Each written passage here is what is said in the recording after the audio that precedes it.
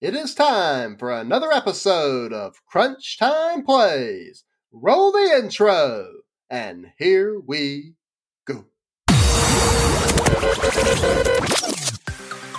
It's time for the Crunch Time Plays podcast, where we talk all things sports from the collegiate level all the way up to the pros. And now, here's your host, Bennett Gainey. All right, greetings and welcome to episode number 11 of Crunch Time Plays. And our guest today is one of the awesome women in sports media, and since her favorite sport to cover is college baseball, we're going to call her the ultimate utility player, if you will, and she's Miss Do It All for ESPN. She covers college football, college basketball, and college baseball. She's also the co-host of the Sideline Pass podcast, along with Molly McGrath and Allison Williams, and just so excited to have Chris Budden on today. Chris, do you have time to sleep with all that you're doing and being a wife and the superhero mom that you are? I'll tell you what, the mom part gets in the way of the sleep more than the actual work part. When I'm on a road trip and I'm at a hotel, that's like the best night's sleep ever in comparison to being home with two little ones. So I manage every now and again. I bet your husband enjoys whenever you go off, because he's the one that gets to wake up in the middle of the night, you know. Exactly. It's funny, when I leave, like, he's very routine oriented. So when I come back from like an extended road trip, I come back and it's like, there's new rules. There's a new schedule. It's like, this is how we're doing things. And I've lost all control of the household. That's awesome. Well, hopefully everything's going well for you out in Texas. I know you guys have been in my thoughts and prayers over the past couple weeks. Just to kind of talk about that and what you guys went through out there. Yeah, we were one of the fortunate ones. Our power situation was a rolling outage, so it was on an hour, off an hour, on an hour, off an hour for 3 straight days. And it was really more of a inconvenience than anything, because the power stayed on long enough for our house to stay above 60 degrees, and we didn't have any pipes burst. So we were one of the fortunate ones. There were a lot of others that are still dealing with some of the ramifications and leaks and water inside their house. So we maintained pretty well. That's awesome to hear. And so glad that you guys and every couple families I know out in Texas weren't affected very much either. So I'm just so thankful for that. And the whole state will, be in our thoughts and prayers going forward. And so going to some more fun topic here, I saw Peter Burns tweeted this morning, what is the best jersey in college sports? And I've just thought about it, and I was like, I got to ask Chris about this, because she covers all college sports. And so she's seen, I don't know how many uniforms. So what is the best jersey in college sports, Chris? Yeah, to me, is the baby blue baseball uniforms for Ole Miss. They're just like, they're so classic looking. And 2 years ago, which was the last baseball season I covered, they would wear those whenever they had a big game or they were having good luck. And so they would continue to wear them. I know there's like flashy ones at Oregon for football, and then there's like really classic ones with Notre Dame. But I don't know, something about a baseball uni I love, and the powder blue at Ole Miss is just awesome. Hey, I agree with you. I know Oregon's uniforms are awesome, but they're just too loud for me sometimes. And I just like a nice classic look. And like you mentioned, the baby blues for Ole Miss are really awesome. In football and basketball, along with baseball, I thoroughly enjoy whenever they wear those. My favorite, since I'm in South Carolina, probably I've just gotten used to the Yankee grays that South Carolina wears on the road with the black Carolina on the front. There's a big staple in the big, NCAA tournament and College World Series years in 2010 through 2012. And so I think that one's probably the best one for me, but I'm a big fan of the Ole Miss baby blues as well. I don't know if this will upset you being a South Carolina fan, but an underrated uni is the Argyle on the North Carolina jerseys. Yeah, I do like that. I have to admit that does look good. All right, going to college baseball, Chris, I know you're excited to get it back. I know it's your favorite thing to cover. And just talk about I know you had a big run in 2019 with Vanderbilt in the College World Series, and you covered them throughout the postseason. And then the tragic situation with Donnie Everett. Just talk about how, thankful we are that college baseball is back, and kind of talk about what you saw from Vanderbilt during that run. Yeah, it was like magical. That's the only word that I could come up with it. And you didn't really realize that tour until the end.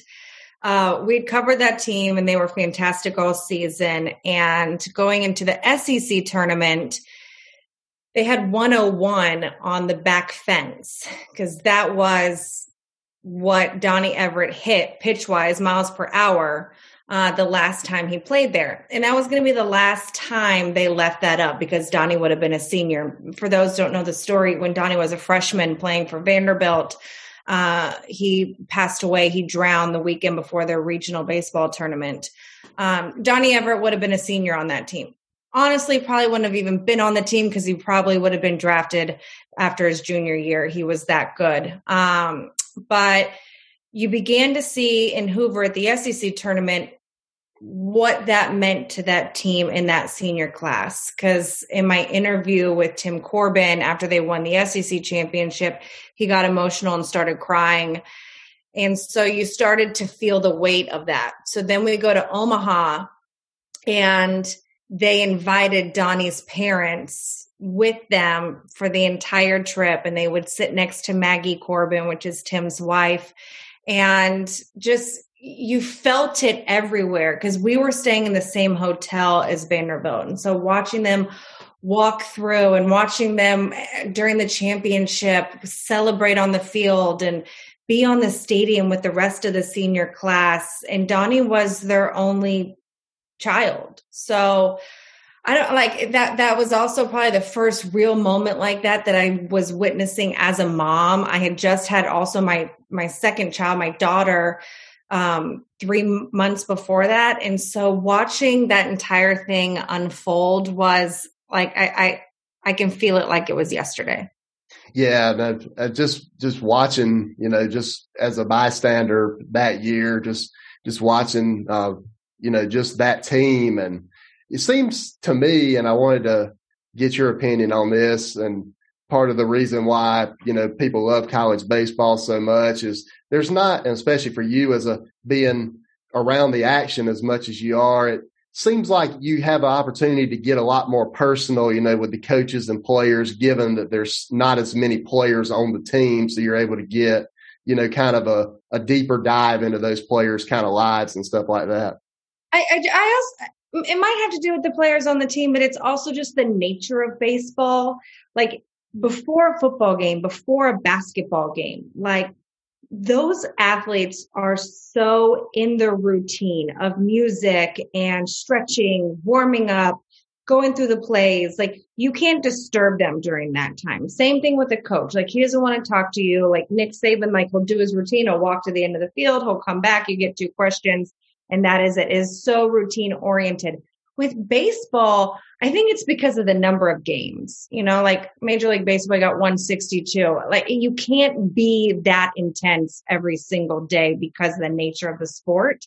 And so, you're sitting there an hour before first pitch and you're just sitting in the dugout talking to whoever. And they're just like, they don't care. Like if I was talking to the third base coach or the pitching coach, it's very relaxed. And the players are, the most intense parts of the game, like players are doing rally caps and putting bananas on their heads. They're not, it's a different sport all around, which allows you to connect with people unlike any other sport that I've covered. Yeah, I agree. And it's really fun for me, just how calm and having fun those players are in the most intense moments of the game. I mean, I've seen, I don't know how many rally caps and having, from animals in the dugout to just, how fun is it for you just to kind of be on the road and just getting to know so many of these teams and coaches and players? Yeah, it's a blast. Especially like when you look at Omaha, we're there for 16 days and we have a meeting every morning with the coaches, and it's so much more laid back. Like we're having breakfast with them in our, workout clothes. Like they're in the gyms with you because there's only so many hotels in Omaha. You're walking through the fanfare. They're all there with their families too. Which I think makes a difference in a lot of the other sports. When you're on the road with teams, like you have no access to them, especially in football, because they're only there for 24 hours. So that's what makes just baseball in general so unique, because you can be at the hotel lobby breakfast and sit down with a coach and have some bacon and a coffee and get to know his wife. That's another thing. Like I've gotten to know players' wives and coaches' wives and their kids just because of the nature of being around them all through those long extended, tournaments. Yeah. And what makes the kind of difference in kind of the way you prepare for a football game or basketball game or baseball? Is there any similarities and differences into how do you prepare for those kind of games, or is each sport kind of different in the way you prepare? Each sport's different. I would say that the basis of knowledge is the same, of needing to know everyone's background that you cover. I feel like it's important in my job to know everyone's medical and injury background too, because let's say a kid tears his ACL and I didn't know that he tore his ACL the year before, then you kind of miss half the story. So the basis of the background of the players is the same, but the role is so different from football and basketball than it is for baseball. Because when you walk into a football game, you might have all these stories in case of a blowout, and 95% of it hits the cutting room floor because so much of what you're reporting on is the eyes and ears that no one else has access to, that the guys in the booth don't have access to. There's not as much eyes and ears in a baseball game. There's not injuries. There's not a whole lot of coaches yelling at their players. So because you lack that, how do I add to the broadcast in different ways? And it's being able to sit in a dugout 30 minutes before the game and have conversations with people that not everyone else was privy to. So in that sense, I have to come in with a lot more material to be able to add to the broadcast, because it's just the nature of the sport isn't the same as football and basketball when I can lean in and hear a huddle. Now, sometimes in baseball, depending on where your position is, you get lucky and you can hear conversations, but they're also they're not as intense like they are in a football or basketball game. I know you prepare a great deal for these games, and you probably have, 5 or 6 pages, of notes that you have. And a lot of it in a lot of the broadcasts is how the game is flowing. Just whenever it's like a really close game, or even if it's a blowout, do you tend to just go with what the guys in the booth are talking about, or you kind of just rely on what you've prepared for? You go with the flow of the game. I mean, if I had a great story on, I'm trying to think like a relief pitcher and he's not in the game, like I can't take a hard left turn if the guy is not in the game or isn't playing well. So a lot of it is having stuff that I would call like add-ons, where the guys in the booth are already talking on a certain particular topic or conversation, and I can hit my producer and say, I can add to that. Or, they're talking about a way a certain player has played, and I see him on the sidelines, like fidgeting with his wrist because it hurts. Like those kind of things are what I consider add-ons.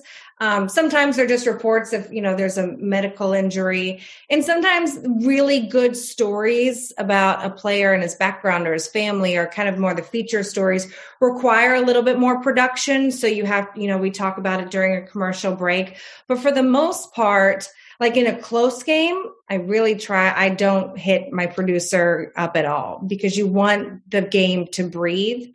And in a blowout, that's when kind of you use all your material because you don't have to do play-by-play of every play then you can have more broader conversations. How different has it been just from years past leading into this year during COVID? How different is broadcasting as far as that? I know you're interacting with the coaches and players, via Zoom, and you used to, get them in person and different things like that. What kind of things do you miss out on going from Zoom?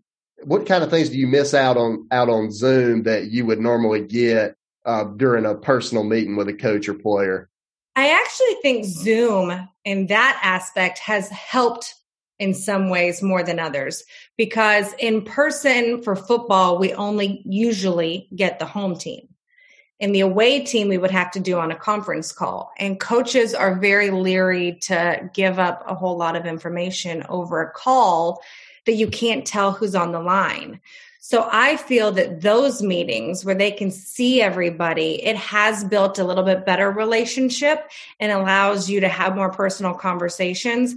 So I don't feel like with the Zoom aspect, we've lost too much of that. What we have lost a great deal is the post-game interviews, the emotion of those, because in football, we were not allowed on the field. So I couldn't run up to a coach right after he won and interview him in that moment. I had to wait probably 15 minutes by the time they got off the field and they came to our mic stand and we had to be 6 feet apart. Those are the things that I think made a huge difference this year in coverage. And a lot of times, like after a game where I could have gotten a quick interview, well, we got to go to the next game. So they can't wait around 15 minutes for me to finally get a coach to walk over to me. So that's what I really lost during COVID this past year.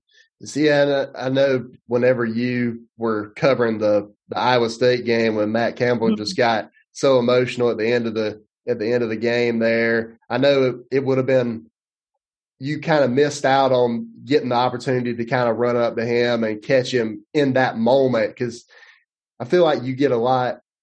I don't know if you feel like this, but I know I would get a lot better kind of a feel out of a coach if I could, run out there and catch him like right time the game was over. And like you said, now you kind of have to wait around for him a little bit. What kind of differences do you think, and maybe the emotions are the same for a coach, but is there any difference between running up right after the game and having to wait so he has time to process everything? Yeah, I just think that you take a lot of the emotion out of it when you have to wait 15 minutes, especially like a game like that was the Texas-Iowa State game. Like that was on a missed field goal. Like that was the end of the game. And so he still got emotional. It was a fantastic interview, but there were, a lot of others where when you wait, it allows them to decompress. Like 15 minutes is a long time when you're thinking about like being able to calm your emotions down. And then the other thing is like, you're usually midfield and players are jumping on the coach and high-fiving them in the middle of the interview. Like all that's gone as well. Yeah, and that's one of the things that makes it fun for me is just watching the guys, like, like you said, the immediate emotion after the game, and I can tell we definitely lost a lot of that. And how often do you get to collaborate with your peers? I know you've got a lot of great people that work there at ESPN, and how many times do y'all talk, throughout the year? And I know you've started the podcast with Molly McGrath and Allison Williams. Just kind of talk about that and how great of a chance it is to get to collaborate with such great people that you have. Yeah, well, week in and week out, when you're with your football crew, like that becomes, or your basketball crew, that becomes your team. So that's kind of who you collaborate with. But in terms of other sideline reporters at ESPN, like people don't realize, like I see them in person once a year at a conference or a seminar that we do, because every other weekend we're all at different games. We're not covering the same thing. So we don't really get to see each other. And COVID allowed an opportunity for Molly McGrath and Allison Williams and I to start this podcast. And honestly, like They're so brilliant, and I have learned so much from them. And we started the podcast because it was just kind of a love project that we wanted to do, because we get asked a lot of time for advice and we don't always have the time to be able to give everybody. So we thought we put it in one place. And honestly, like, I've learned probably more from them and talking to them week in and week out about, we get so deep in the woods and like nerdy about it, but like every question that you asked, and would you have worded it this way and this way? And we get really nitty gritty because we really nerd out over some of this stuff. But I've learned so much about their headspace in certain moments, and knowing that, well, sometimes you leave a game and you overanalyze everything that you've done. And then you realize, you know what, we're all the same. And we all sit there and overanalyze things. And also how different it is watching the game on a TV. Because like there were times where either a bowl game or our games got canceled. Like Molly and I would be watching the game on TV, watching Allison and wondering, like, is she doing this? Or what about this question? And it's so different just watching it through a screen and on Twitter than when you're at the game. Like the types of questions, you don't know what's like trending on social media or what the cameras have caught that you didn't see. So it was an interesting aspect of that as well. But honestly, like that has been like the biggest blessing out of this COVID time, was building that relationship and the friendships with Molly and Allison. And we text every day, and Molly's a new mom. So Allison and I have loved seeing her kind of new journey with that as well. Yeah, you mentioned, bring up a great point that I wanted to touch on with you next, is being a mom, and working in the capacity that you guys do. Just kind of what's changed as far as that. And just, I know for me, I really admire watching you guys, because your moms, you got so many family responsibilities, and yet you're still have the job that you love. Just kind of talk about that and how that's kind of affected your life. Yeah, I mean, it's the challenge of having to multitask and schedule. And, I used to give everything to my job. I'm not saying I don't anymore, but like I could drop anything if I was at the grocery store and go run out to breaking news. Like, can't do that anymore. I have to make sure someone is at home watching the kids and managing their schedules and my schedules, which is probably the hardest part of it. Honestly, like a lot of the work that I do at home, I can do around their schedules. So that is pretty easy, the stuff that I do during the week. It's hard though, like my husband used to travel for his job when he was in tennis, and he would travel and I would travel, and it would require like me flying with my son Jace when I first had him, and dropping him off at the TSA in DFW and handing him on to my parents so then I could go to the next game. You learn how to manage it better, that we couldn't continue doing what we were doing in terms of like both of our travel schedules, that you just have to simplify some things. I also learned how to get rid of mom guilt. Like you feel guilty that you're not able to do all the other things as your work peers. And then you feel guilty that you can't be at every baseball or karate or whatever event with your kids. And if you sit there and try and be perfect at both of them and give 100% at both of them, you will constantly fail in your head because you feel like you're not giving enough. And I live by the phrase, be where your feet are. So when I'm at home with my kids and I'm not working, I try and be with them. When I'm at work, my job gets, 98% of me.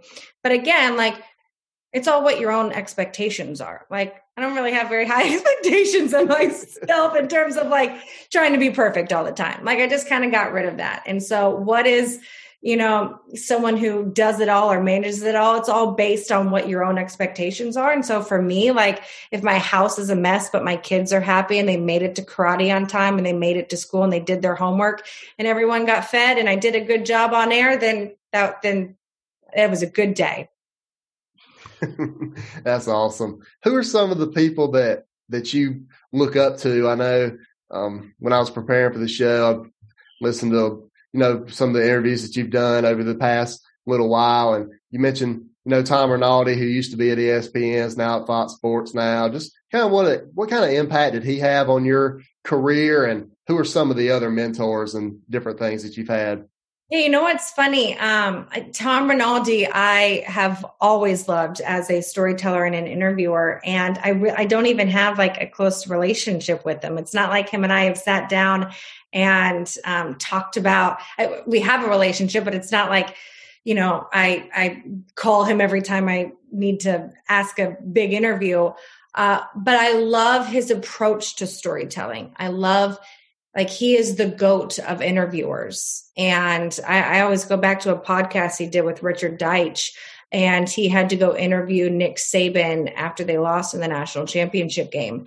And he was talking about how he didn't know what to ask. I had to think about the smartest, best question, because otherwise Saban, you get a little worked up over Saban because you don't want him to think you're dumb.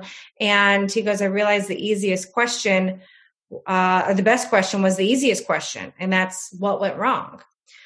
Which shows you Rinaldi didn't give me that advice. He just did it on a podcast. And I have taken that advice to everything. So, for people that are wondering, how do I get advice? Listen to podcasts.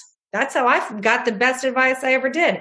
The person who really helped me hands-on at the beginning of my career in national sports was Pam Oliver. We were both working for Fox, and it was my first year with them, and we were going to a seminar, and I shared an Uber with her to our seminar place. She didn't know who I was from anyone. And she probably thought I was the most annoying, 29-year-old, asking her a million questions. And she could not have been nicer, and sat there and answered every question. And I talked to her through the entire season. So there's things that you don't realize when you move into regional and national sports and doing live events, of the art of selling your stuff, selling your stories to a producer and your team. Being okay with a lot of your info, not making the broadcast. So those were a lot of things that she helped me get through my first season. I wanted to ask you about that. You mentioned, we talked about it earlier, you've got so many pages of notes and going into a game. And how difficult is it, or maybe you just put it out of your mind now, but when you work so hard to kind of prepare for the game and a lot of that stuff just doesn't make it on the air, was that deflating for you when you first started, but is it not really deflating so much anymore? Yeah, because I think my first couple of years I took it personally. And maybe I also don't, at that point, I didn't have the eye like a producer watches and does a game. So I had to learn that the game dictates, the producer, the director, the booth doesn't dictate what gets on air. It's really the game. And if a lot of my stuff didn't make it in, but I still had a ton of hits, I'm great with that because it's material that I came up with in the game. And when this year, especially when there weren't fans and we could hear so much more, it allowed me the opportunity to take those notes and put them to the side and really focus on what I was hearing and seeing. Sometimes we have all these stories. Oh, I got to get this and I got to get this. And it is now the time to sell it because I saw that that becomes so much of your focus that it takes away of what you're watching and seeing. And I realized when I was allowed to let that, go to the wayside, that I was allowing my brain more space to focus on small things that no one would have even noticed, of a quarterback, Spencer Rattler he took a hit and I watched him come off and he slightly put his hand on his midsection. And I watched him and he seemed fine and he went out to play another series and he couldn't get through the series. And the guys in the booth are like, oh, he must have gotten hurt on that play. And I was like, you know what? I was so laser focused on watching him come off the field 2 series ago that I knew exactly what play it was. And I knew exactly how he reacted. Sometimes if you're just watching the game and so focused on how do I get a story in, you'll miss those small little things that make a huge difference in the game. Yeah, that's an awesome point. I never thought about really that. I know a lot of times for me, whenever I go to games, I'm just focused on the game. I'm not really focused on what happens on the sideline. And I feel like we miss a lot of that. And one of the things that I feel like you miss kind of being at the game instead of watching it on TV is you don't really get the guys and gals like you telling us, hey, he just came off the field 2 plays ago and he was holding his chest on the bench. And how much do you take from whenever there are fans in the stands, do you kind of leave a little bit of room for your notes or whatever to kind of gauge what people that you hear, conversations that are being had before the game starts and what people are talking about? Do you take any notes on that at all? I do on the sidelines of notes between players and coaches, not necessarily in the stands because there's not a ton of interaction then. But I do. I mean, it could be small things. Did someone not come out for the final 5 minutes of warmups? Or I remember I did a game at SMU this year and the entire away team came out to warm up 2.5 hours before the game. Like before I even got there. Well, that's a report. It's things that like just anything out of the ordinary. If something, a producer of ours, Bart Fox, who used to work at ESPN, always said, if it's something that makes you go, it's worth looking into and it's worth reporting on. How far have we're going back to our conversation earlier about, being moms and different things like that and working in sports. How far have we come with women in sports? And that's been kind of a contentious topic here over the last few years. How far do you think we've come, and what more opportunities for growth are there? I mean, there's always going to be an opportunity for growth until you're able to look at a broadcast and see more than one female. I mean, it is like, here's the 2 men in the booth and here's the female sideline reporter, because that's all we think a female can do. We are seeing more and more female play-by-play, but I don't know. I see it both ways, because sometimes I think, we've come so far, like I'm about to be 37 and on TV, and I still feel like I have a long way to go at ESPN. I don't know if I would have thought that 10 years ago. The amount of women at ESPN and older women at ESPN, and not just a bunch of 20-year-olds. But then stories come out about the Mets or whatever. And I'm like, every time I feel like we've taken 2 steps forward, we take a step back. And I have plenty of those stories. And will I share them? I don't know. I haven't yet. I think about it. And, one of the main reasons I haven't is my family. Is it worth it for me to tell it? Will things change? Probably not. For my dad to hear all about the stuff that happened to me, or my husband, my husband knows, but like my parents don't. So that until we're all at a place where we can all feel comfortable sharing the things that have happened to us, it's going to continue because people know that they can get away with it. Where the biggest difference has come is in our male colleagues sticking up for us and saying, that's not okay. Or if we're in an interview and a coach treats me poorly in front of them saying, that's not right, coach, or that was an asinine comment. Or, I've had plenty of times where my male colleagues have stuck up for me, and probably many more that haven't, because they knew I would stick up for myself too. And I've learned to do that a little bit more as you get older. But when you're younger and you're 27 and you have your first national job, like, how is that person supposed to go put their career on the line to share what so-and-so did to them? 10 years later, I'm at a point now where I feel like I've solidified myself in my career, where I'd be more comfortable sticking up for myself. But those also aren't always the women that are being preyed upon. It's the people that they know that they can take advantage of because they're not that point in their career. Yeah. And you mentioned you think you've got a long ways to go. And are there any other things that you'd like to do, whether it be at ESPN or games that you like to call, or or I know you're a big tennis person as well, as I know you've been talking about calling that some. How are there any further career goals that you have? I'm where I want to be. I love ESPN. I love their commitment to storytelling. I'd love to just do bigger games. I'd love to call a national championship football game. I would love to be on major tennis and call Wimbledon and the US Open. So I have the role that I want to do. I would just like to do bigger, better games throughout my career.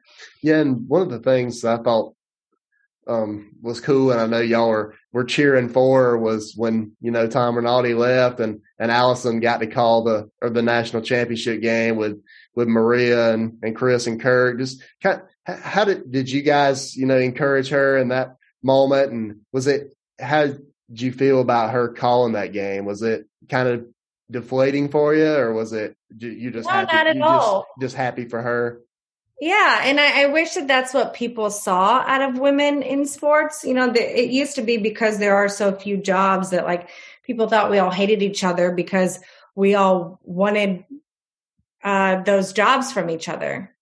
But what it's turned out to be is, I would have loved to call that game on, and so would have Molly. Molly was at home pregnant, and she might have if she wasn't. So. But just to have the camaraderie to sit back and cheer for someone, like, your time is going to come. She didn't get that job over me. Like that. I'm not sitting there being like, that should have been me. Like, she's worked her tail off. She's done it longer than me. She's better than me. Like, it's having the humility to understand that and also be able to say, like, she kicked butt and I want her to do a great job. If you are what you put out into the world, will come back to you. So if I sat there and I wanted her to screw up so that she didn't get it next time, like that comes back to you in a lot of ways. And being a good person in this business goes so far. And the people that will cheer you on will be there when you need it the most. That's an awesome point, because one of the things that I think we've lost as a society is, we're too focused on other people failing. Mm-hmm. And we don't, take the time to encourage each other and uplift each other. And I think that's really awesome that you guys did that. Thank you. And it's been, again, like the friendship between the three of us has been really cool to see develop, and to look at your phone after you do a first hit. Even 2 years ago when I did Omaha, because that was the first national championship I'd ever covered. And the amount of people, like when I got to the dugout after my opening hit and had just from all my colleagues, because they know what it means to get that kind of support because you're so nervous or whatever. There's a clip of like Erin Andrews and Carissa Thompson who are really close after her first hit in the Super Bowl. Like there's video of someone shooting them, and Carissa comes and gives her a big hug because she knew how stressful that moment was. And just to have someone that, gives you a pat on the back in that moment. Yeah, I agree. It's just awesome to see people encouraging each other. And I like to do the same thing, and just can't thank you enough for coming on today, Chris. I know you're about to be really busy here with college basketball conference tournaments and college baseball ramping up here, and tell everybody where they can find you on social media and what games you got coming up. Yeah, at Chris Budden on Twitter and on Instagram. And hopefully we will figure out, it's been hard with basketball being an indoor sport and the protocols of where we can and cannot be during the games. So hopefully we'll be doing some conference championship games here coming up is the hope. Well, Chris, you're one of the best, and all the best to you and your family, and got to get you back on here if you're willing to talk about some more college baseball here in the future. But all the best to you, and we'll look forward to catching up with you later on. Awesome, Bennett. Thank you so much. Thank you, Chris. All right, that was Chris Budden. You know her from ESPN. She's the ultimate utility player, Miss Do-It-All. College football, college basketball, college baseball, and hope you enjoyed that interview. I know I definitely did. It's really awesome to hear the stories behind the mic of the broadcasters when they're calling the games, is what they're looking for and how they prepare and different things like that. So I hope you enjoyed that. I do want to take this opportunity to plug the previous 10 episodes and guests that we've had. There's some really awesome people. If you haven't caught the first 10 episodes, Auburn Undercover's Nathan King, former North Carolina men's basketball coach Matt Doherty. He's the author of the new book, Rebound from Pain to Passion. John Shipley of Jaguar Report. Josh Pate of 24/7 Sports, host of The Late Kick with Josh Pate. Mike Yuva of Watch Fox 57 in Columbia, South Carolina. Keith Alsep, host of the Locked on the Gamecocks podcast. Aaron Torres, Fox Sports radio host and host of the Aaron Torres Sports podcast. Paige Kuhn from Bleacher Report. She's also a co-host of Two Guys, a Girl, and a Podcast. Joe Lenardi, ESPN bracketologist. He's also got a new book coming out, Bracketology. Make sure you check that out by clicking the link in that episode's show description. And then Coastal Carolina head football coach Jamie Chadwell. Awesome interview with him, recapping the Chanticleers 2020 season, talking about their quarterback Grayson McCall and looking ahead to 2021 and some really awesome stuff about what he's looking for when he's hiring a coaching staff as well. So if you haven't heard that, make sure you listen to that. Thank you so much for checking out Crunch Time Plays today. If you want the latest, if you want to know who our guests are ahead of time, you can follow me on Twitter and Instagram at Shotgun726 and Crunch Time Plays on Twitter and Instagram at PlaysCrunch. We got some awesome guests lined up. Next week, we'll have David Waters from Gators Breakdown. We're going to get an inside look at Dan Mullen and the Gators in spring practice. Hannah Newhouse from the Motor Racing Network. Going to talk NASCAR with her. Kelsey Riggs from the ACC Network and ESPN. We're going to get into ACC hoops and football with her. A lot of exciting times ahead, and just can't thank you enough for you guys' support. And if you love what you heard today on Crunch Time Plays, we'd appreciate it if you would go ahead and subscribe, Apple Podcasts, Google Play, Spotify, wherever you like. We're just happy to have you on board, and we'll see you next time right here on Crunch Time Plays. God bless everybody.